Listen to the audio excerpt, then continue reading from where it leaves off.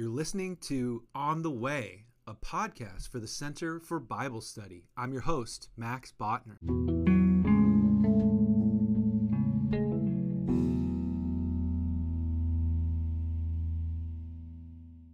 Hey everyone, welcome back to the podcast. We've got another excellent episode for you today. Yours truly is going to be discussing Leviticus and why I think, or at least I'm going to be trying to make the case, why I think this is a really important, albeit very neglected book in the church.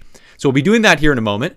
But before we jump into Leviticus, let me just draw your attention again to the variety of things we're doing at the Center for Bible Study to help encourage people to engage deeply with Scripture. We've got some new classes coming up. We're about to wrap up our Ephesians class here in a couple weeks, but we'll have 2 additional classes coming up here in the spring/summer. One will be a class on the drama of Scripture, so I'll be taking people through the biblical story in 5 parts. And the second class will be team teaching with a colleague of mine, Reverend Marilyn Williams. We're calling it Women and Power in the Church, and that will be coming up in August. So I'm giving you fair warning. I'll be making this announcement more as time goes on to kind of draw your attention to these things, but just to highlight, there's some fun and exciting things coming up. The other thing is just to make you aware of the variety of resources we have out there now on the internet. I've been recording short videos that are designed to help kind of get conversations started about the Bible and get awareness of the center out there. So if you feel inclined to share those and make use of them, we'd appreciate it. And then also our YouTube channel. We're hoping that this can be a space to make biblical scholarship broadly available to the general public and to others who are just hungry for deeper knowledge of Scripture. So if you haven't yet, please do subscribe to our YouTube channel. We'd really appreciate if you leave likes and comments on our videos. This helps with the YouTube algorithm, which I don't understand, but I'm told that it helps. We would greatly appreciate that. And without further ado, we'll jump into our podcast on Leviticus. Alrighty, well, welcome back to the podcast. I'm excited for this episode. We are indeed talking Leviticus, so true to the title. I made sure that it was very clear and bold in the title so you don't feel like this is a bait and switch.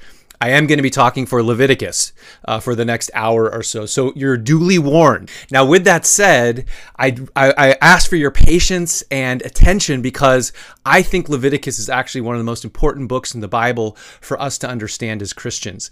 Next week, we're going to be discussing Hebrews, the so-called letter to the Hebrews, and I'm going to bring on a guest. She's a Hebrews scholar, and so part of what's really critical for understanding Hebrews is Leviticus. So this episode is strategically situated just before that one and my conversation with her.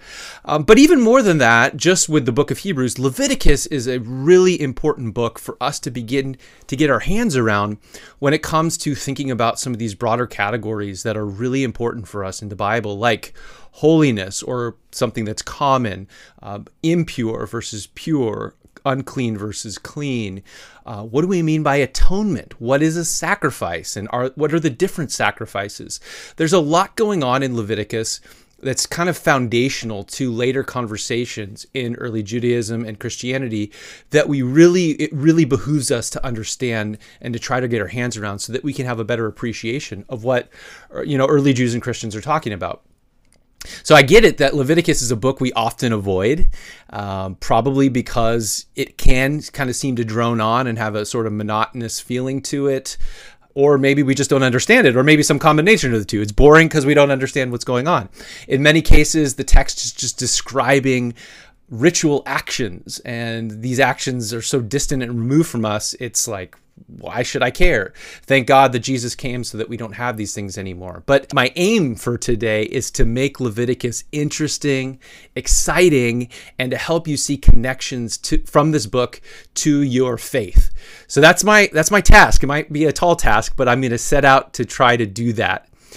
Before we jump in and I kind of dive into talking about Leviticus in more detail, I do want to mention a couple books that I think might be interesting for you.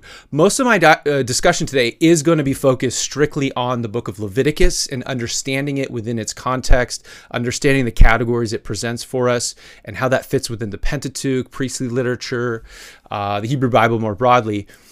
But, I mean, you might be wondering, well, okay, but how do you connect that to the New Testament? So, a couple answers. One, you want to listen next week because I'll be discussing again with a Hebrew scholar what her views are on sacrifice and how Leviticus helps us understand the sacrifice of Jesus in the New Testament.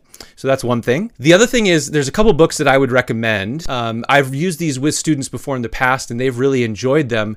They are academic works, but they're academic works written for interested laypersons, students in seminary or other places. So they're not like technical monographs in the sense that you have to have a PhD to understand them. If you sit down with these books and you're engaged, you'll get a lot out of them. So one of the books that I always like to recommend, because I think it does a really good job just introducing the sacrificial system and dealing with some of the sacrificial language you find then in the New Testament. Most of it's focused on the Old Testament, but he does look at the New Testament as well. And that is a book by Christian Eberhard. Chris teaches at the University of Houston. He's done extensive work on sacrifice. He has PhD, both his PhD and his second monograph, the Habilitationsschrift, which is in German scholarship. You're not really solidified in your career until you do your second monograph. So for his first book, he focused on the ritual sacrifice in Leviticus. So this is kind of his area. And then his second monograph, he focused on New Testament and early Christian and some early Jewish uses of sacrificial language. So he's really spanned the canon and a broad area, like a broad range of texts when it comes to thinking about sacrifice. He's a great guy, really deep thinker. So he wrote a book called The Sacrifice of Jesus, Understanding Atonement Biblically. And I think this is a really helpful introduction to rethinking some of the categories that we may have been taught about sacrifice from just kind of popular things we pick up on in church. So that's The Sacrifice of Jesus, Understanding Atonement Biblically. Really great book, helpful starter in the conversation. Another one that's focused in particular on why it's important to think about ritual impurity and purity in the New Testament, in the Gospels in particular, is a more recent book published by Matthew Thiessen. It's called Jesus and the Forces of Death. So I'm going to be introducing you to a guy named Jacob Milgrom, very famous Old Testament scholar that focused on priestly literature. He wrote a 3-volume commentary on Leviticus, most important commentary written on Leviticus, published in the Anchor Bible Commentary Series. And Thiessen takes a lot of Milgrom's work and others and helpfully applies it to the Gospels. So when we see Jesus engaging people who are in various states of ritual impurity, how would early Jewish Christian thinkers think about these texts? What's going on here? Our common assumption is Jesus is just doing away with the law or doing away with these categories. But in fact, if we pay more close attention, we see that there's something more going on, and that these ritual categories may in fact all be related to our human mortality. And so to the title of Thiessen's book, Jesus and the Forces of Death, he's engaging with various forces of death, ritually and in some cases morally defiling, if it's sin or something, forces of death that he's overcoming in his ministry. So a really good book. Again, really illuminating and will help make connections for you from Leviticus to the New Testament, in particular, in this case, the Gospels. So I commend those two works to you if this topic's interesting and you want to be thinking more about Leviticus and the New Testament. Okay, so let's go ahead and dive in. First off, the title of Leviticus. We get the title from the Greek Levitikon, or the Latin that's taken over from the Greek Leviticum. If you look at the Vulgate, it's Liber Levitici, or if you're a church Latin speaker, Levitici, right? But this is the idea. It's the book of the Levites, or the book of the priests. In the Hellenistic period, Levites could be another term for priests, and so this made sense for the Greek translators to give this title to the book. And if you look at the names of our Pentateuch books, that's where they get the name from, the Greek translation. So Leviticon, Leviticum into Latin. The idea of naming it Book of the Priests, we see this also in like rabbinic literature. The title is Torat Kohanim, so like the manual of the priests. But in fact, in the Hebrew Bible, the names of the Pentateuch books, they take their names not from the concept of, like, not from necessarily like a book title, like what's the book about, necessarily, but what's the first word or set of words in the book. That tends to be how they select the title, and sometimes those overlap, right? So, for example, in Genesis, Bereshit, in beginning. Well, Genesis does start in the beginning. It's about beginning, so it kind of makes sense. Exodus, V'halei Shemot. So these are the names. It begins with the names of the people of Israel, the tribes who are there in Egypt. Numbers, Bamidbar. That makes sense. They're in the wilderness, and actually Bamidbar is the fifth word in the text there. So they take Bamidbar out of the fifth word as kind of applying that to the title. Well, in the case of Leviticus, it's Vayikra. So this is, and he cried out or called out. The idea here being that the Lord, Adonai, is now in his tabernacle amongst his people, and it's from this movable palace the king calls out to the people. So the title of Leviticus in the Hebrew is Vayikra, and he called out. In terms of what Leviticus is made up of, so this is just by way of a little bit of background. I wouldn't want to spend too much time here. We could have a very long discussion about this, and would probably be processing both some historical components as well as some theological implications. So I'm just going to kind of state this outright and allow you to chew on it. If it's something that you want me to discuss further in another episode, probably would want to bring on an expert, but I'd be happy to do that and have that conversation. Or if you just want to send me an email and we can chat about it, I'm happy to do that as well. But if you've done any work, even just read some scholarly literature on the Old Testament and the Pentateuch in particular, the first 5 books of Moses, you're not going to be surprised to find out that scholars are pretty much unanimously in agreement that the Pentateuch is made up of various sources that have been brought together over time. So kind of a growing book, which could very well have a Mosaic core. I suppose it depends on the scholar you ask. Personally, I think it has a Mosaic core that expands from there. But indeed, the Pentateuch is made up of various sources. And so when we think about a book like Leviticus is primarily composed of 2 sources. So if you read any scholarly literature on Leviticus, this is the standard line that you're going to hear. So it's worth kind of just mentioning that. The first is the P source, P standing for the priestly material. This is Leviticus 1 through 16. And then scholars distinguish another source called the Holiness Code, or H, chapters 17 through 26. You can read the two sections side by side. They do have some developmental differences. H seems to be developing certain things in P and moving kind of beyond that. So P maybe comes from maybe even a pre-temple period, or has a core that comes from the tabernacle period, whereas H is clearly reflective of the temple period. So there's work going on as this priestly core, this kind of priestly nucleus expands. But these are the 2 categories that scholars often look at: the P source 1 through 16, more or less, and the H source 17 through 26. So just be aware of that if you do read scholarship on Leviticus, Jewish or Christian, and kind of modern historical scholarship, these are going to be that's going to be the working assumption. All right. Happy to chat more if the idea of the books of Moses being made up of various sources is something that's interesting to you, or you're wrestling with that idea theologically. Please don't hesitate to email me. I'd love to talk you through it. And I'm happy to provide various sources and conversation partners, right? You can find some scholars out there who, due to their deep theological convictions, try really hard to show that it can all be kind of explained away as the work of one source. And I'm happy to have that conversation. If that's interesting to you, let's do it. No problem. But I'm going to leave it there. I just wanted you to be aware of where the scholarship is at. I think what's more interesting for us as readers of the Bible, as Holy Scripture, and how the Pentateuch has come together, it's very intentionally crafted, is to recognize that Leviticus is really at the core, the center of the Pentateuch. And I think that should tell us something.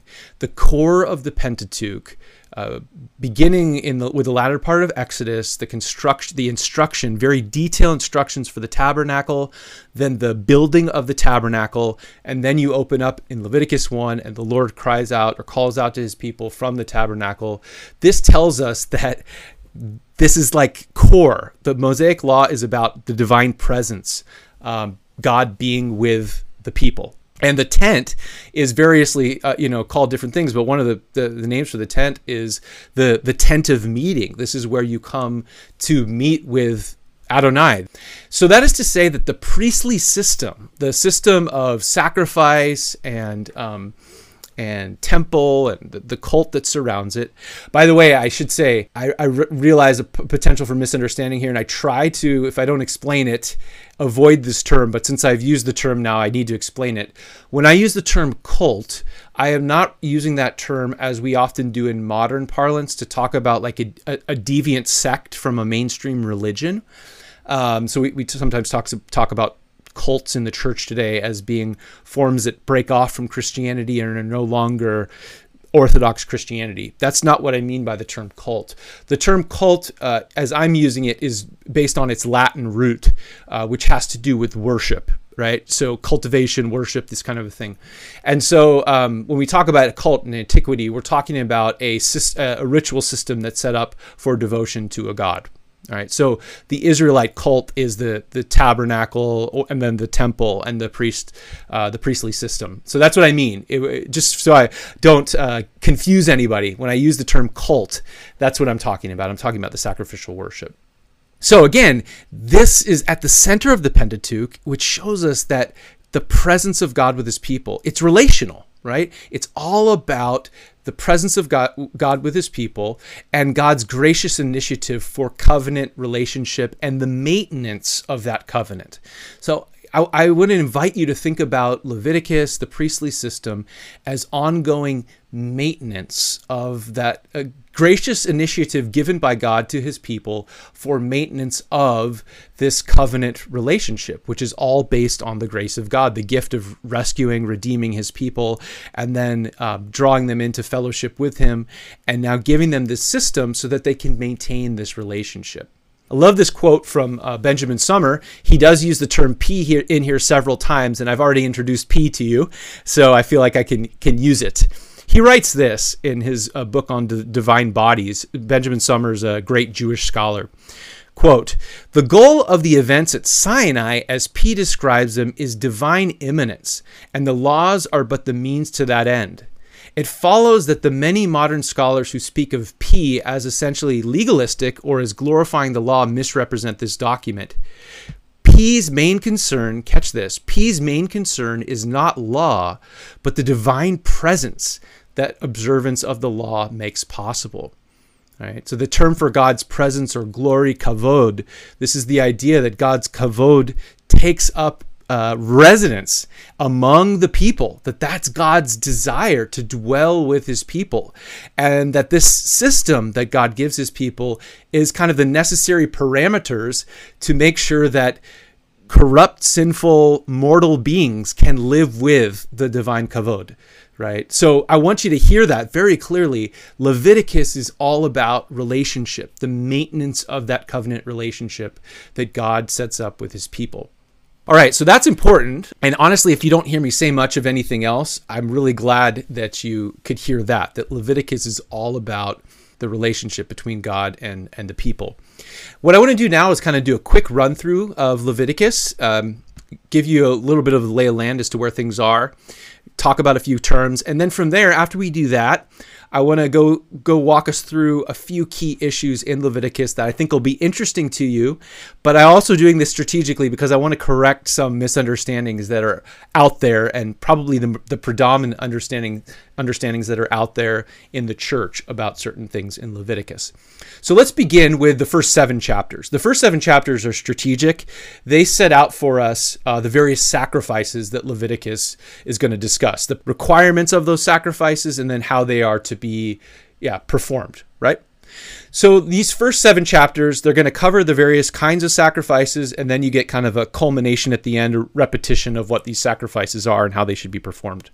The first thing I want to highlight about this term sacrifice is the dominant term that Leviticus uses to describe sacrifice is korban. Korban is a gift. It's a gift you're giving, or a present, if you like, that you're giving to God.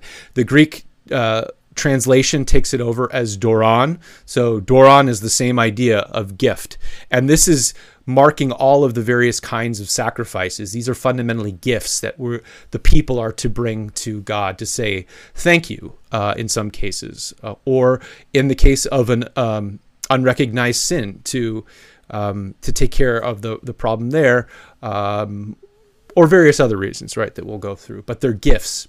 So the first category of sacrifice that Leviticus describes at the outset might be strategically put first because it was maybe the primary one of focus.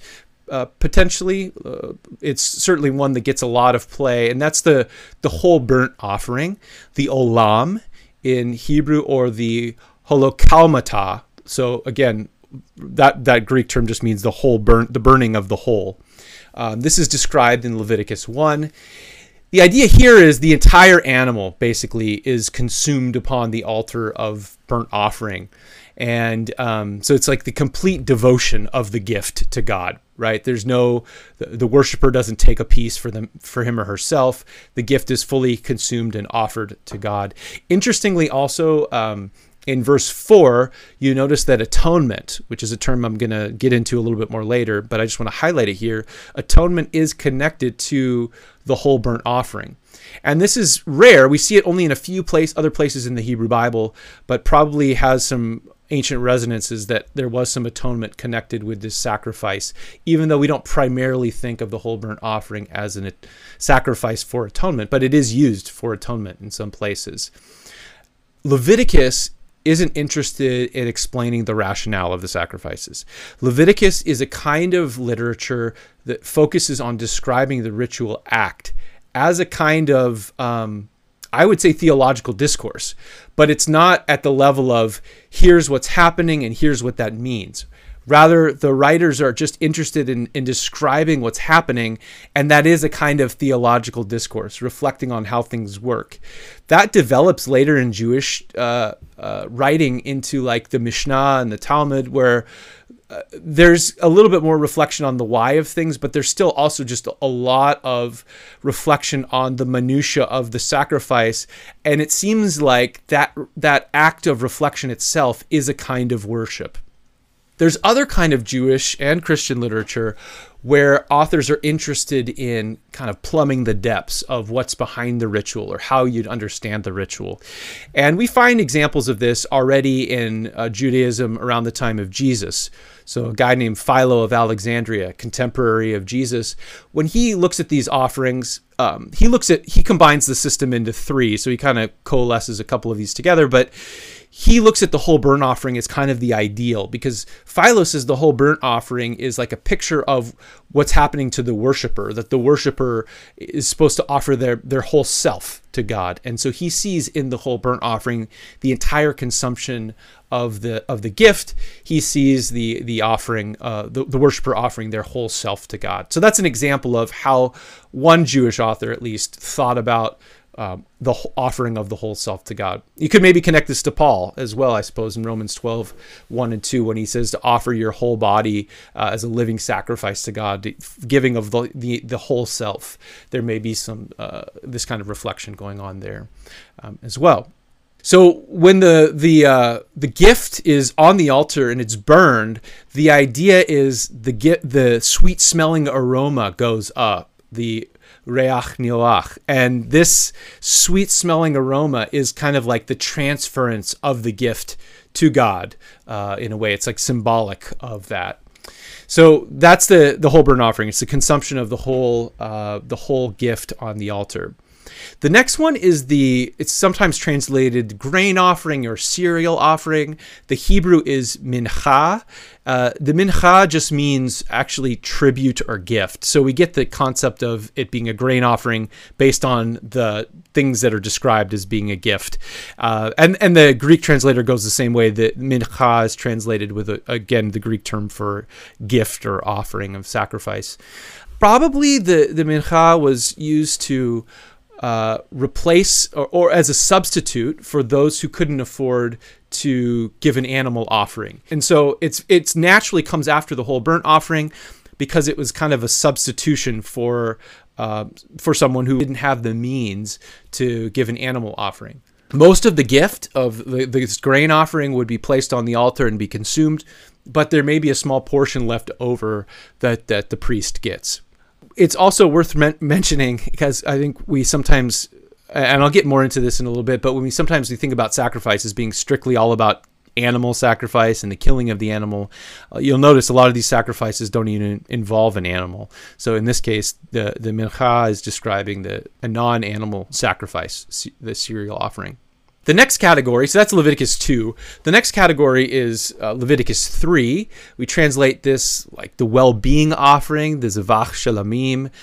So it's the sacrifice, Zavach, that you make from a feeling of Shalamim, well-being, wholeness, right? The Greek translates it as a thusia soteriou. So it's a sacrifice of deliverance or salvation or something like this. In this case, this is a sacrifice where the worshiper gets a substantial portion of the meal, of the meat. The idea of the well-being sacrifice, we never see atonement connected to the well-being sacrifice. In this case, we're getting, it's like having a meal with God, right? Part of it's going to God, part of it comes back to the worshiper, and there's like fellowship, eating together, dining with the king, if you like, dining with the divine king. So that's the well-being offering. That's Leviticus 3. Then we come to Leviticus 4, and we get what's often translated as the sin offering. Many scholars actually prefer purification offering. This is the chatat. The chatat is not just for sin. We see it's also used for consecration of priests, and it's also used for taking care of impurity. So this is why many scholars prefer a purification offering rather than a sin offering for the chatat. In the Greek, it is translated perites hamartias. So the idea is the sacrifice, the one for hamartia, sin or error. The chatat or the perites hamartias is applied both to sin, right? It's worth noting in this case in Leviticus, it's only accidental sin, the kind of high-handed sin. There isn't an atoning sacrifice for that. There is a one-off, once-a-year ritual to deal with all sin. That's Leviticus 16. I'll talk about in a moment. But the regular sin offering is for accidental sin. It's also used, as I mentioned, for impurity, certain forms of impurity, consecration, and so forth. The idea with the sin offering, right? So, couple things. One is, here's maybe a good place to mention how blood functions in the sin offering, or why it may be better to think about it as a purification offering.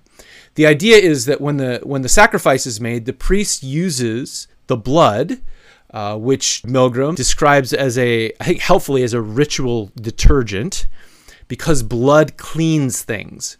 So the blood from the sacrifice is taken into the sacred space and is applied to parts of the sancta, depending on the kind of sin. So most of the time, for a regular sin offering, the blood is taken and applied to the horns of the altar of burnt offering, so outside of the holy place or the Holy of Holies.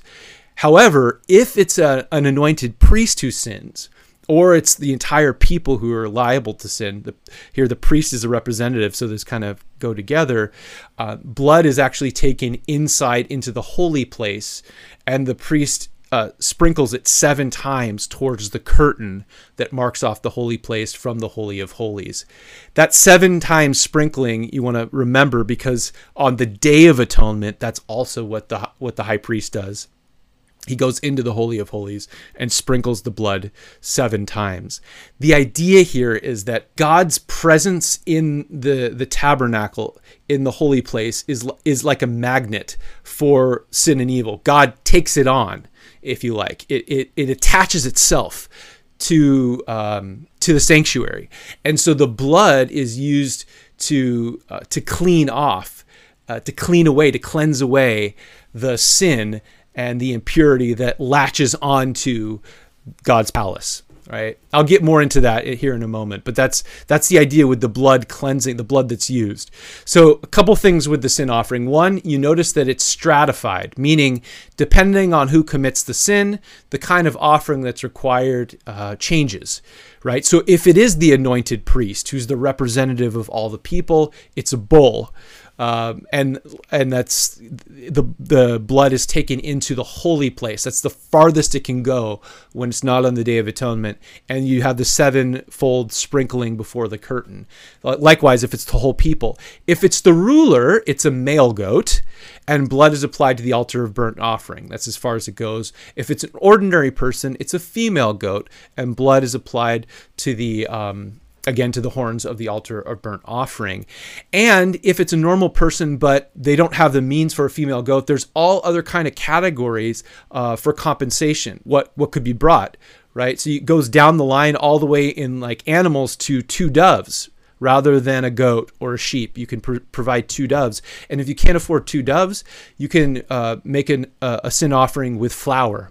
So there's all these kind of provisions so that anybody can do this. Anybody can make the sin offering if they recognize that they're in sin. So but it is stratified based on who's sinned, right?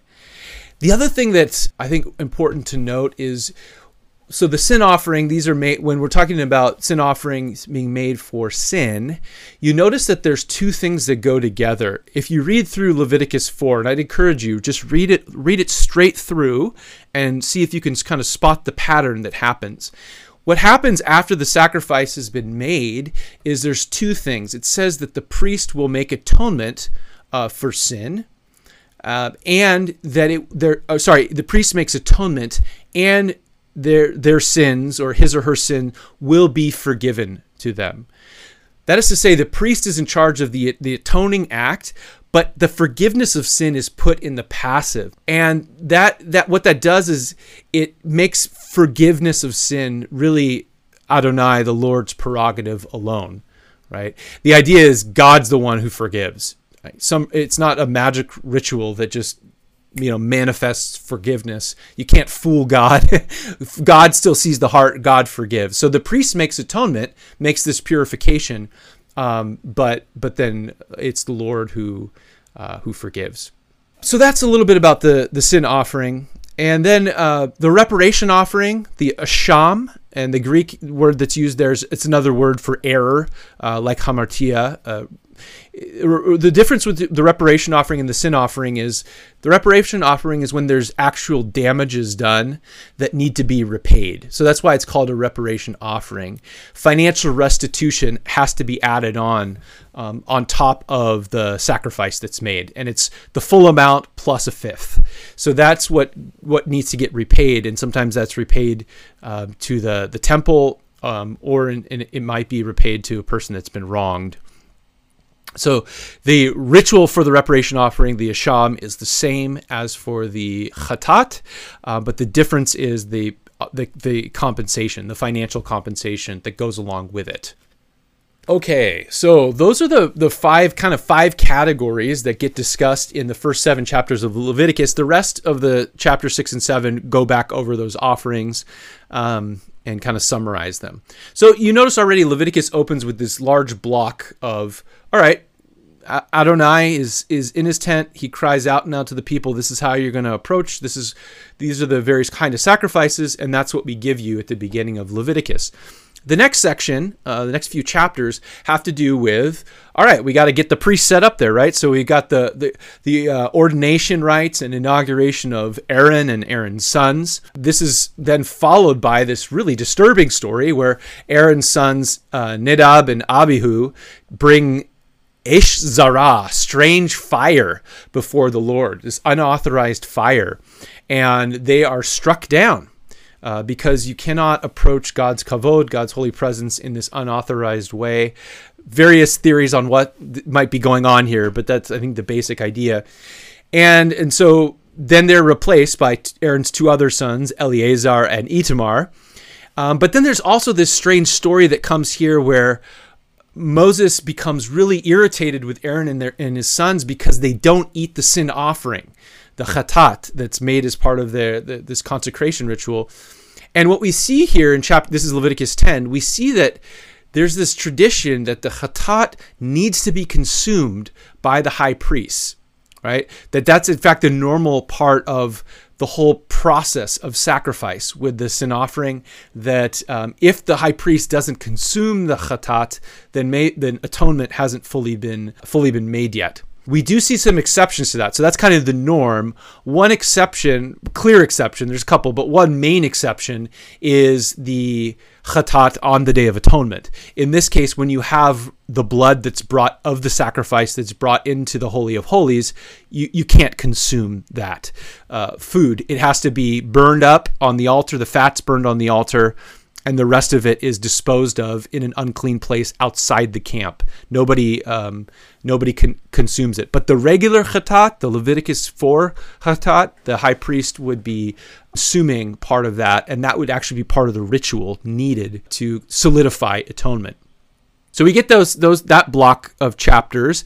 The next block is 11 through 15, which covers dietary laws, 11, and then various purity laws. So law for like the dietary laws, which separate, I'll talk a little bit more about this in a little bit, but separating clean and unclean animals. So kind of the division there, what animals you can consume, what animals you can't consume. Purity laws, talking about birth, leprosy, although this kind of leprosy isn't the what we think of today, the really serious leprosy. It's more of just a flaky white skin disease. We get the different emissions, so seminal emission as well as menstruation are discussed here in various purity laws. And then this is followed by Leviticus 16, which is all about the Day of Atonement, Yom Kippur. I'll talk more about that in a little bit. And then in the next block, so that kind of rounds out the first source that we have in Leviticus, we call P. The next block is the Holiness Code, 17 through 26. And this it looks at a bunch of different areas. One is in chapter 17, it opens with a concern for the consumption of blood and discussing about what blood is for. It's supposed to be applied to the altar, and guarding against misuse of blood. We get that really important line that's taken up later in a lot of early Jewish and Christian literature as a kind of summary statement about blood and sacrifice, right? And to made for atonement. It's Leviticus 17:11. The life is in the blood, or the life is the blood. There's different ways you could translate it, but God Adonai has given it to the people to make atonement on the altar. In other words, blood needs to be applied in this way. So there's that. There's a chapter on various illicit sexual relations, probably a lot of which are concerned with other practices in surrounding cultures. We get discussion about ritual and moral holiness. And here I think it's worth noting that when Jesus, when Paul, when James look to summarize the whole law, they all look to Leviticus 19:18, which is in this section. So it's worth us keeping in mind, if we want to ignore Leviticus, we probably shouldn't, because Jesus didn't ignore Leviticus, Paul didn't ignore Leviticus, James didn't ignore Leviticus. They all seem to see in this area that's discussing holiness, imitation of God's holiness, a kind of summary statement of the law. They weren't unique in doing so, right? Rabbi Hillel did so as well. But it's just to say that that's an important point. That section's important, and we're going to actually conclude our episode with that section. So more on that coming. Then we get some penalties and violations for holiness, as well as description of various festivals, kind of brief descriptions, and some descriptions of punishments and rewards for for fidelity and infidelity to the covenant. So that's a brief, or maybe not so brief, summary of Leviticus, what we find in it in terms of its content. Let me then jump into some topics that I think are going to be interesting for you. I hope so. And also maybe correct or clear up some misconceptions about sacrifice and atonement. So let's begin with the concept of sacrifice as we have it in antiquity, but then also as we see it described in particular in Leviticus. I think one of the biggest misunderstandings that Christians have today about ritual sacrifice is that ritual sacrifice really isn't about death. Yes, in many cases, there is a ritual slaughter involved in the sacrifice, but really the totality of the sacrifice and where Leviticus really puts the emphasis is on what happens with this gift as it's being presented. In particular, with what the priests do with the blood, where they apply it to the altar. Is it applied to the altar, or is poured out at the altar in some cases, and what they do with the parts of the animal that they put on the altar and they burn up in smoke. If you read through the sacrifices, you'll notice that the interest on the killing of the animal really isn't there. In fact, in the Hebrew tradition, the Masoretic text, the priestly activity begins after the animal is slaughtered. Now, there is some variance here. So if you look at the Septuagint, the Greek translation of Leviticus, that's not consistent. The priest in Leviticus, the priest also is the one that slaughters the animal. But in the Masoretic text, the worshiper slaughters the animal, and the priest is the one. The priestly stuff, the sacrificial stuff, is everything that happens with the animal after it's been slaughtered. It's also a process. So you never achieve anything with just killing the animal. Right? And the point here is that to focus on this process, and in particular on certain ritual acts in the process, it seems to be much more focused on application of blood, burning of animal parts, than the killing of the animal. Right? So that's one big thing that I think we need to clear up. Ritual sacrifice really isn't focused on death per se. That's probably an idea that we have imported back in because we know that Jesus dies for us, and we think about that as a sacrifice. And so then if that's what a sacrifice is, then shouldn't we think about the animal as sacrificing itself for us as it dies? There's some aspects to that where you could make that connection, but not in terms of where the main emphasis is, and not in terms of how Leviticus is thinking about sacrifice. Another misconception is what happens with the sacrifice vis-a-vis the hand-leaning ritual. So many of you may have heard somebody say something like this, that the worshiper brings the animal to the tent of meeting or to the temple, and the worshiper lays their hand on the animal. And by laying their hand on the animal, they're transmitting their sin onto the animal, right? So they're saying, I'm guilty of dying, and I'm transmitting that guilt and sin onto this animal, and this animal is dying in my place. Problem is that's not anywhere in the Bible. That's not anywhere in Leviticus. The hand-leaning ritual really isn't about placing sins on the animal at all. And most modern scholars, unless they're really committed to that idea because they need it for how they think about the sacrifice of Jesus, recognize that doesn't have any place in Leviticus. The hand-leading ritual has to do with probably identification. In other words, here is my offering that I'm bringing to God. There's only one place in Leviticus where the laying on of hands transmits sin, and that's Leviticus 16:21, where it says, "Then Aaron shall lay both his hands on the head of the live goat and confess over it all the iniquities of Israel, all their transgressions, all their sins." So all of the crimes committed by God's people throughout the year are getting heaped upon this animal. You put it on the head of the goat, and then what? You send it to God to be sacrificed? No, you send it out into the wilderness, right? Because if an animal has sin laid on it, it cannot be brought into the presence of Adonai. In this case, it's driven away from, directly, diametrically away from the presence of the Lord. So the hand leaning gesture in general, if it's for a sacrifice that's being presented to God, cannot be about transmitting sin, because if the animal is sin laden, it has to be driven away from the presence of God. In addition, some have argued, and this goes back to the medieval period, you have scholars like Ibn Ezra and others argued that, well, in the Masoretic text, it's only one hand that's laid on the animal, and here we see Aaron lays his two hands on the animal. So that's where the distinction is at, and many modern scholars have gone with that. The problem is that in the Septuagint, the Greek translation, it's not consistent, and in many cases it's two hands, and the Hebrew text, even though it's pointed as one hand, the Hebrew vowel points that are put in to clarify it being one hand, it could actually be a dual form in the original. And so the Septuagint translator might have gotten it right. So it may not be as clear cut as if it's two hands, it's transmitting sin. In this case with Aaron, if it's one hand, it's identification. It may be two hands. That might have been what was imagined originally. But the idea here is even if it was two hands, it's still not transmission of sin onto the animal, some kind of identification. This is my gift, this is my sacrifice, something of that nature. It's also worth noting that Philo of Alexandria, I mentioned him a little while before, when he reflected on the hand leaning gesture, he thought it was two hands because he was reading the Greek translation, which had two hands, but he did not think it was transmitting sin. In fact, Philo says that we lay our hands on the animal to show our, get this, innocence before God.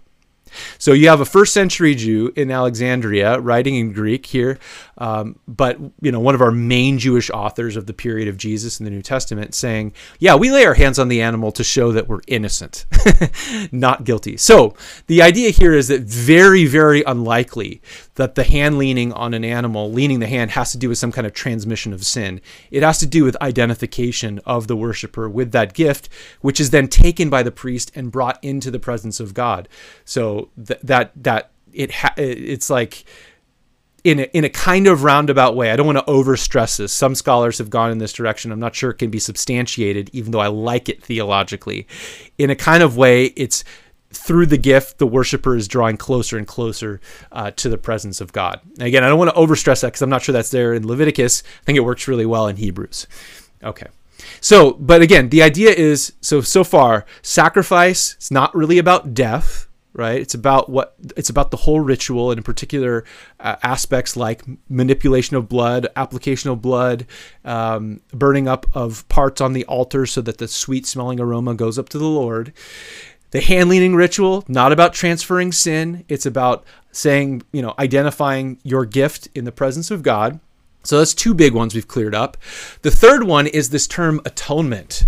So first off, the English word atonement, this is like, if you're an English speaker, you can pride yourself in this. This is the one theological term that the English language has offered us. Every other theological term we have isn't an English word, but atonement is a word that was originally crafted in English to communicate this concept. I think it was William Tyndale, but don't quote me on that for sure. I believe it was Tyndale that first came up with it, but I'm not 100% positive. In any case, this idea is, you can see it in the word at one meant. So the idea of the term is, okay, how are human beings and God reconciled to one another? The idea is they're supposed to be at one, but they're apart. So how are they brought to one? So at one meant, right? Okay, well, it's great concept. It's something we talk a lot about in Christian theology. The New Testament has various ways of thinking about how human beings are made right with God, different metaphors and such.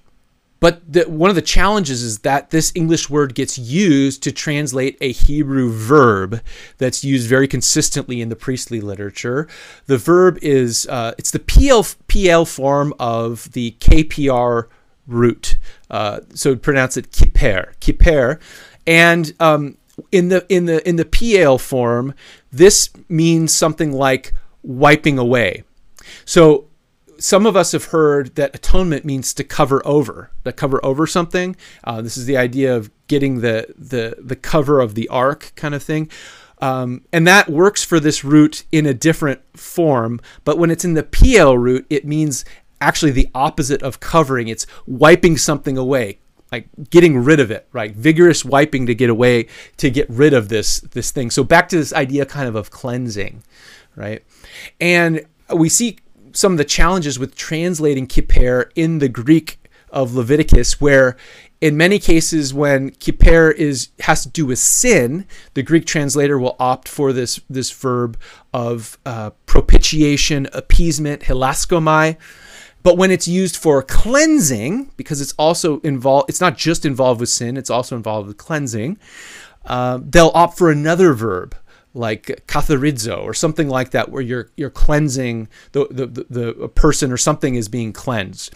So yeah, this term that we see throughout the priestly literature, atonement, want to be careful that we don't import everything we think about the atonement of Jesus into this term, because it's really having to do with the wiping away or cleansing activity. It's also interesting that if you look at Leviticus, the primary object of what gets atoned for is the sancta. That is to say, the tabernacle or the temple, the altar. Once a year, in the Holy of Holies, the mercy seat, the kapparet. The idea here is that God dwelling with his people, God's holiness, kind of in a paradoxical way, is a magnet for the forces of death and sin.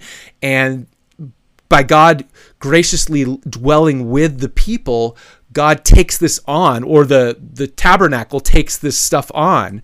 And so it needs to be de-sinned, if you will, or cleaned, wiped away through this process of atonement. So it's actually the tabernacle itself, the holy place, the holy places that need to be de-sinned or cleaned. But there also is, and this, by the way, is a major insight of Jacob Milgram. Again, he kind of popularized this idea, and most people follow him on it. He may have been a little bit too rigid on this, though, where he argued that atonement never really applies to the people, only to the sancta, except on the Day of Atonement, and what atones for the people is their contrition for their sin, not the sacrifice itself. That was kind of Milgram's take in a nutshell. One of his students, Roy Gain, argued that actually within the regular, Leviticus 4 sin offering, yes, the sancta is being, atoned for, but there's also a benefit, or it's also on behalf of the worshiper. So the worshiper's also being cleansed in that process. In any case, the only direct object. So whenever you kippur something in priestly literature, it's always the thing. But you can kippur on behalf of someone. So it's always atone on behalf of or for somebody. And that's kind of the way that the language works. So as I already mentioned, atonement in Leviticus is for more than sin, right? It's for sin, but it's also for ritual impurity, which is not a moral issue, right? These are ritual impurity as a part of aspects of regular daily life, right? Or at least regular life, like childbirth, burying the dead, right? One of the major forms of ritual impurity is called corpse impurity. It's the impurity that comes from dead bodies. And Numbers 19, so not in Leviticus, but important priestly text, Numbers 19 has a ritual called the red heifer ritual, which is to deal with corpse impurity. And you make you take the ashes of the red heifer and you mix it with hyssop and some red wool. You make this whole concoction and then you sprinkle it on the people to cleanse them. So the idea here is atonement is broader than just sin. And maybe I'll pause here to help connect us just a little bit to the New Testament. When you see the New Testament dealing with atonement more broadly, it's always more than strictly moral issue of sin. It's dealing with our sin and our mortality. So the fact that we're human beings, we're born we're from dust, and to dust we will return. It's dealing with both of those things really together. And we see, for example, in the book of Hebrews, which we're going to discuss next week, there's a constant emphasis by the writer that Jesus shares in our weakness without sinning. So he shares our human weaknesses, our humanity, without sinning. This is the idea of our mortality that the Son takes on. And that's a part of the whole process of the atonement that he makes on our behalf. So when we think about the New Testament and resurrection, right? Resurrection is liberating us not just from like some of the things we do bad, right? There's a total forgiveness, of course, for our transgressions, but it's also liberating us from bodies that are subject to sin and death to a new resurrection life. So that's why atonement broadly in the New Testament centers on resurrection, because you need resurrection to fully transform the human person. Okay, so that's a little bit about atonement. Let me then transfer over to talking about some ideas real quick about ritual impurity and some of the categories that the priestly system works with. So there's two different polarities in the priestly system, and we don't want to get these confused. One is holy versus profane. Holy, what is holy? Holy is, first of all, God's presence. So holy is what's consecrated, what's set apart to be in the presence of God or to serve in the presence of God. So the priests are holy, right? The people of Israel are called holy. They're people set apart for God, but even within that people, there are the priests then that are set apart to mediate on behalf of the people at large. So that's holy. Holy is this set apart category that has been specially consecrated to be with God, to be in the presence of God. Profane is the common, right? It's not a bad thing. It's just the common everyday kind of thing, not holy. So if you think about the week, the structure of the week, the Sabbath is the holy day. The other 6 days of the week are profane. They're common. They're normal.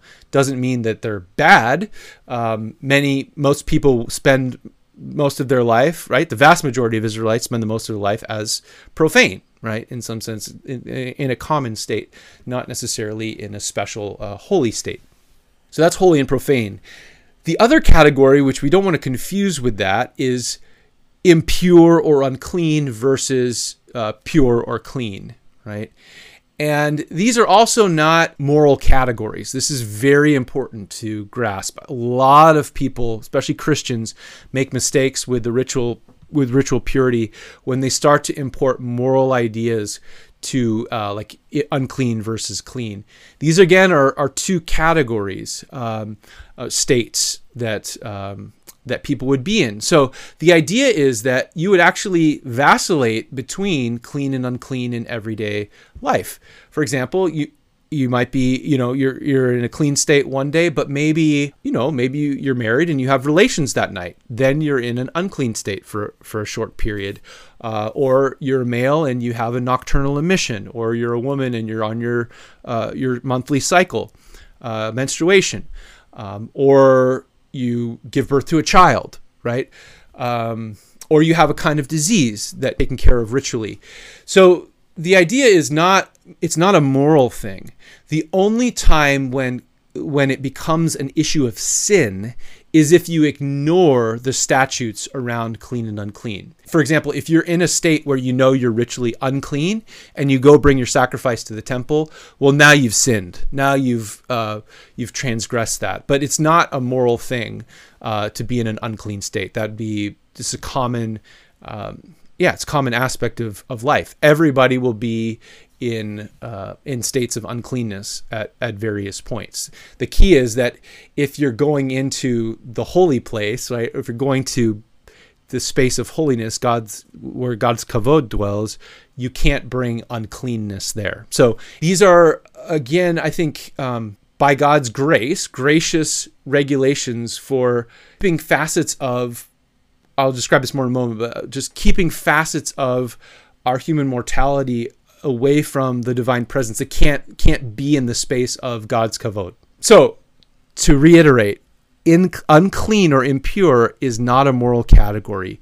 It's a category one would be in for a variety of different reasons: childbirth, leprosy, seminal emissions, menstruation, corpse impurity. So if you're burying a loved one, which absolutely you would do, right? You'd be a horrible lawbreaker if you didn't bury your relative and take care of them. So the law Leviticus assumes that you're going to be unclean sometimes. It's not a problem. It only becomes a problem if you say, I'm going to come in an unclean state into the holy place. All right, so what's the logic of this? What's God trying to teach his people? Again, Leviticus doesn't tell us, right? But if we look at the various categories, I think that a pretty good explanation emerges, right? Jacob Milgram was kind of the first, again, to suggest, well, maybe all of these categories have to do with death, right? And certainly some of that fits really well. Corpse and purity. Well, of course, okay, a dead body is, it's obviously dead, so it has to do with death and the pollution that comes from the corpse. And then leprosy, you can see clearly they connected leprosy to death. So it's a kind of marker of death. As the skin, this white kind of flaky skin disease, it's the idea of like dead skin, dying skin, and so it's a picture of death in some way. But what about like childbirth or some of these other things? They don't all seem to fit perfectly into strictly around this idea of death. But if we broaden it out a little bit more and we think just kind of more in the terms of the category of human mortality, then I think we can make sense of all of these various things. Childbirth, well, how are people born? I mean, how do people come into the world in a state of mortality? You're born through natural childbirth. Same thing with, seminal emissions, menstruation. These have to do with life, or if you like, the release of the fluids that would create life, and so they're not being used to create life. So maybe you can connect those to death in some way as well. But the idea here is, I think it's all connected to mortality. That Leviticus is dealing with us, humanity, in our current state that is subject to death, right? Now, when you look at some authors who are thinking about another state, like some New Testament authors that are now thinking about the resurrection state, well, what do you notice is absent there? Jesus says, they're not, neither will they marry or be given in marriage, because they're going to be like the angels. So when Jesus is talking about resurrection life, human beings are still male and female, but they no longer relate to each other as we do in the old creation. There's no sex, it appears. And the purpose of sex primarily is procreation, right? But procreation in a world where everyone dies, right? But once you're in a state of immortality, right, resurrection life, there's no more procreation through sex. So all of these categories, I think, are dealing with, again, we don't have the perfect explanation, but I think the best explanation is all of these categories are really dealing with human mortality and how it is that, again, human beings who are subject to death, mortal by nature, how they can dwell with God who is immortal, right? And how can God's divine kavod be in the space with human beings who are subject to the vicissitudes of life and ultimately to death? Well, the full answer to that in the Bible is resurrection life, right? That it's through resurrection life that we are fully transformed to be forever in the presence of God. And Hebrews tells us Jesus is the first human, the one who's there on our behalf, mediating until we are all transformed to be like he is. All right, I don't want to spoil too much of our Hebrews from next week, but I think that might be a helpful way of thinking about the logic of what's going on here. All right, dietary laws. So I'm just going to say a couple things about dietary laws, not too much, but I figured a few people might email me and complain that I didn't say anything about them if I don't mention it. So this is Leviticus 11, distinguishes between clean and unclean animals. Again, it does not give us the rationale for clean and unclean. And so there's various ideas about this. Some people have proposed, right, like medical reasons. Maybe the unclean animals are more disease carriers. I don't really think that works. It's probably one of the more common ones you hear in church. It might work in some cases, but I don't think it's the best explanation by far. Maybe some of these animals were used, let's say, in certain rituals of worship of other gods. So some of these animals are off limits. They're taboo. Perhaps that works for some. We do see in some ancient texts allegorical readings of these animals. I don't think that's original to Leviticus necessarily, but it is interesting to see in some early Jewish and Christian texts the animals are seen as symbolic of, moral values. And you'll have some Jewish authors presenting the dietary laws as kind of training the people of Israel to be devoted to God and stay away from idolatry because certain animals are these ways. And so they avoid certain kind of behaviors that these animals signify. I don't think that's original to Leviticus, but it is something you find in early Jewish and Christian texts. Probably the one that I think makes the most sense is that the priestly writers are very much interested in structure and order. And it seems like with the animals that are clean, these are animals that fit within kind of the dominant categories of their species. So they're not hybrids in any sense, right? They fit within what you'd expect them to have. Like if you're a fish, you're going to have fins and scales, for example. And if you have other features that maybe cross over into the category of another animal, you're like in this hybrid territory, then those seem to be the ones that are categorized as unclean. So I think it's about order and structure primarily. And then, one other solution, maybe there's some truth to this also, is that because there's only certain animals that you can bring to the Lord, perhaps the idea is, well, there's only certain things that God's people should eat then. And that I don't think that's necessarily incompatible with the other point. But again, so it doesn't tell us, Leviticus doesn't tell us why things are clean or unclean, but I think it has to do with order and structure and creation. I think that's the best guess that we have available to us. All right, let's talk Day of Atonement a little bit. The Day of Atonement is described in several places in the Hebrew Bible, but the most significant and the fullest description is in Leviticus 16. So it makes sense since we're talking Leviticus, to spend a little bit of time here. The Day of Atonement is that one-off, that once-a-year ritual that takes care of all of the sin and impurity that's been building up over the course of the year. So as it mentioned a couple times already, the idea is that God's dwelling place has kind of taken on. And I think it's actually a beautiful picture of God's grace, God's desire to dwell with people, that there's this distinction between the holy God, God's holiness, and the people that God's dwelling among, being subject to sin and death. And so all year, by being in the presence of the people and dwelling there, God has allowed the forces of sin and death to kind of seep in and latch on to God's dwelling place. And so the Day of Atonement is where all of these things are taken care of and driven away and cleansed out. So Jacob Milgram, again, I mentioned him several times, he describes the Day of Atonement as the day of purgation, the day where all the sin and death and sin and impurity is purged from the sanctuary and from the people. Right? It's the one place where we get clearly, I think, all forms of sin, even intentional the crimes of the people, all of it is taken together and dealt with on this day and through these various rituals. You've got the priests, Aaron and his sons, who will first make atonement for themselves using the bull. And then once they've done this for themselves, they choose 2 goats and they cast lots for the goats. And one of the goats is going to be the chatat for Adonai, so the goat for the Lord. This is the sin offering that's brought into the temple. And then the other goat is for Azazel. Azazel is some kind of wilderness demon. So the idea is we'll talk about what happens to the goat here in a moment, but the basic idea is you're driving the sin of the people as far as you possibly can get away from the people to the realm of Azazel out in the wilderness. So you've got one goat that's going to be sacrificed and its blood is going to be used to make atonement in the sanctuary. That's the sacrifice. You've got the other goat that is not a sacrifice.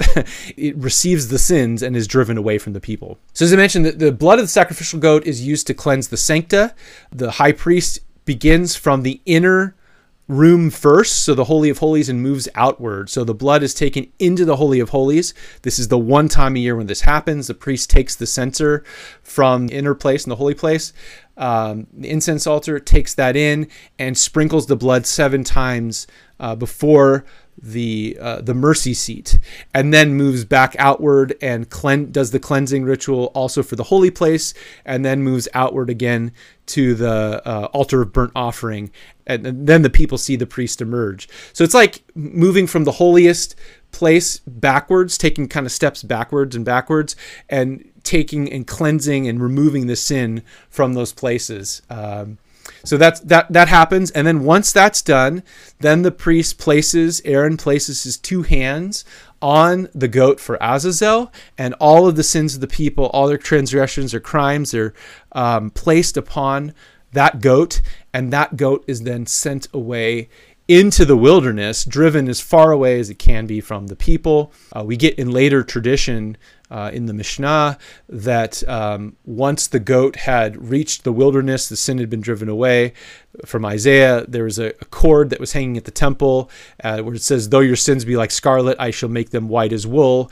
And the scarlet cord turns white when the goat had gone away. It's a picture of sin being driven as far away as it possibly can be from the people, right? So that they can continue to be in fellowship with God.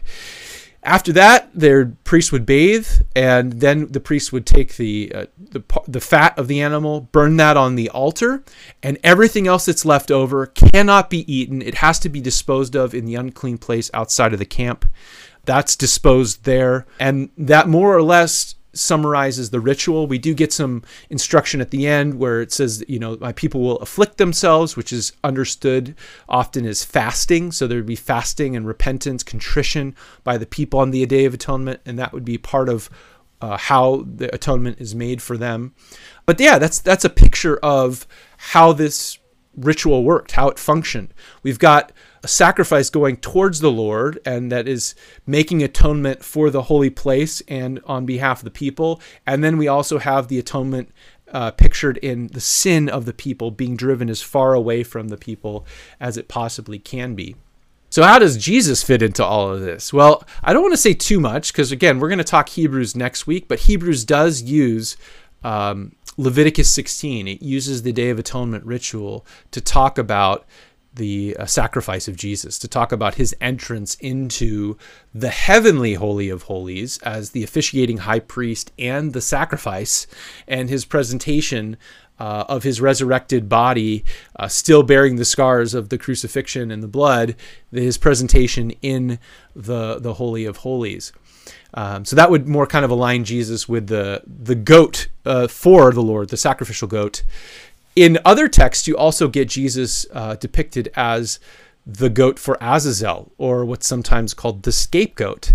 And in these instances, the authors tend to align Jesus as the goat for Azazel with the crucifixion, or in some cases, even his descent into hell. You find this with like Origen, early church father, who thinks that Jesus serves both roles. You get this in his ninth homily on Leviticus. He says Jesus is both goats. He's the goat for Azazel when he dies and goes down to Hades, and he's the sacrificial goat for the Lord when he brings his body and blood into the heavenly Holy of Holies. So there are ways of connecting Jesus to this ritual, and it's done in the New Testament and done even more kind of in detail outside of the New Testament. And I think it's fascinating stuff and really helpful for thinking about Jesus' sacrifice for us. But we can't really follow the logic of what these authors are doing unless we know the story of Leviticus first.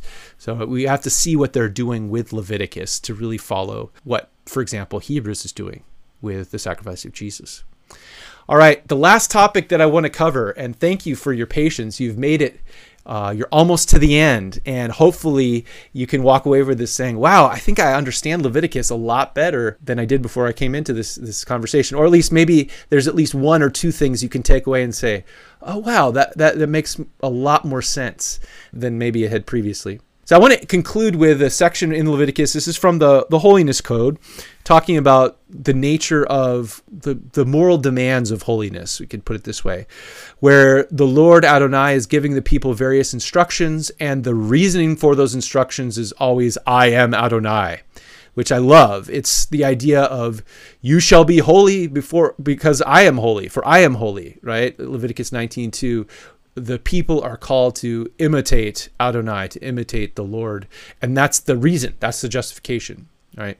So it's in this section that we get what Jesus, Paul, James, Rabbi Hillel, and various others kind of see as the core mandate of the law. What is your responsibility to other human beings? It's to love your neighbor as yourself. All right, but I want us to appreciate the context of that love for neighbor here, and that'll be kind of where we conclude this talk. So this is Leviticus 19, 17, and 18, and I want you to hear the whole context within which the love for neighbor takes place. You shall not hate in your heart any of your kin. You shall reprove your neighbor, or you will incur guilt. You shall not take vengeance or bear a grudge against any of your people, but you shall love your neighbor as yourself. I am the Lord. I am Adonai. So notice that in this context of loving your neighbor as yourself is really kind of summing up the covenantal obligation, right? I am my brother's keeper. So if my brother is caught in sin, I do bear some responsibility to reprove my neighbor, reprove one from my own kin here, as it says. We'll talk about that in a moment. So there's this kind of responsibility to the other that's wrapped into this idea of love. And then also it's seen as the right response so that one does not take vengeance or bear a grudge. So when you're wronged and you want to take vengeance or bear a grudge against your neighbor, the antidote to that is love of neighbor. Right? That's what the Lord says. So you can see a lot of discussion about this in early Jewish literature that frames up how groups are thinking about their responsibility to one another. It's not an accident that this shows up in the Gospels where Jesus is being asked about the core of the law and they're having a conversation about the law and who is my neighbor and all this kind of stuff.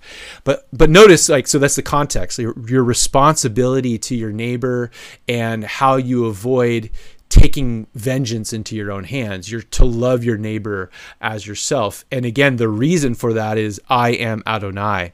So like the rabbis would say, even if you don't feel like forgiving your neighbor, even if you don't feel like loving your neighbor, you're mandated to love your neighbor because it says, I am Adonai. I love that. We don't forgive one another just because, it always feels good, or we're always prepared to do so. We do so because of the nature of God. And the rabbis, I think, really bring that out well when they discuss this text. So you probably noticed in this passage, the neighbor is defined restrictively as your kin. So we're talking here your fellow Israelite. Or if you're somebody like, part of the group that lives at the Dead Sea, the Qumran community, you might think your neighbor is just that group of Jews, not even all, maybe even a more restrictive version of who your kin is, who the people to whom you're responsible. But we can see here it's just Israelites. But if you keep reading on, you see that it gets expanded to this category of the ger, the alien, the resident alien living among the people of Israel, the sojourner, right? Not a native Israelite, but who comes and decides to live among the people. It says, you shall love the ger as yourself, for you were gers in the land of Egypt. Again, I am Adonai, your God. So whoever lives among the people of Israel, whether it's a native-born Israelite or a non-native-born Israelite, someone who's come into the people, all are to be treated as neighbors. All are to be the object of love, self-giving love. Well, that's great. That shows us a beautiful picture of this kind of expanse. It still raises the question of the limits of neighbor. In Jesus' time, we're talking now about the people of Israel, and there's all kinds of tensions. So Jews and Samaritans, right, which is where Jesus goes with the parable of the Good Samaritan. What about a Roman soldier, for example, or something like that? So we have, and I think what we see with Jesus's teachings are a kind of an expansive vision of who your neighbor is, until you get the point, which is ultimately everybody is my neighbor, even someone who I could call my enemy in some sense because they're treating me in a hostile nature. Ultimately, I'm called to see them as my neighbor. So I think we have within Leviticus this expanding view of neighbor, and this continues to expand and should continue to expand in our thinking as the people of God until we see everybody as our neighbor. But helpful, I think, to see the conversation around neighbor. There is a desire within human beings, all human beings, to restrict that category. And yet it seems like Scripture's mandate is to continue to explode the boundaries that we want to draw and to recognize that everybody is our neighbor. Everybody, we should love everybody the way that we would want to be treated and loved. So that's a great place for us to end. It shows us that Leviticus is deeply concerned not only with some of the categories we looked at around ritual, moral impurity, sacrifice, it's also deeply concerned with the moral state of God's people and how God's people reflect God's nature, right? Again, notice the reasoning for the command, I am Adonai, I am Adonai, your God. So when we, as the people of God, set out to love one another, set out to love our neighbor, everyone, as ourself, we're reflecting the nature of God. I think that's what Matthew says, right? What Jesus says in the Sermon on the Mount, that you're imitating God, you're being perfect as your heavenly Father is perfect when you love even those who are your quote unquote enemies, those who might be hostile towards you. So it's about imitation of God, being holy as God is holy, showing love to all, because that's how God has acted towards us. And that, my friends, is a little bit of the book of Leviticus. Hope you enjoyed. If you have any questions, you want a follow-up discussion, hey, anytime you can hit me up on email or any other social media platforms that I'm trying to be involved in these days. But I love the conversation. And I'm looking forward again to next week. So this is an entree in many ways into next week when we talk about the letter to the Hebrews. And again, I'm not going to tip my hand yet on as to who my guest is, but I'll just say she's a great scholar and you're in for a real treat. So you're definitely going to want to tune in for that. All right. And this is where we end. Thanks.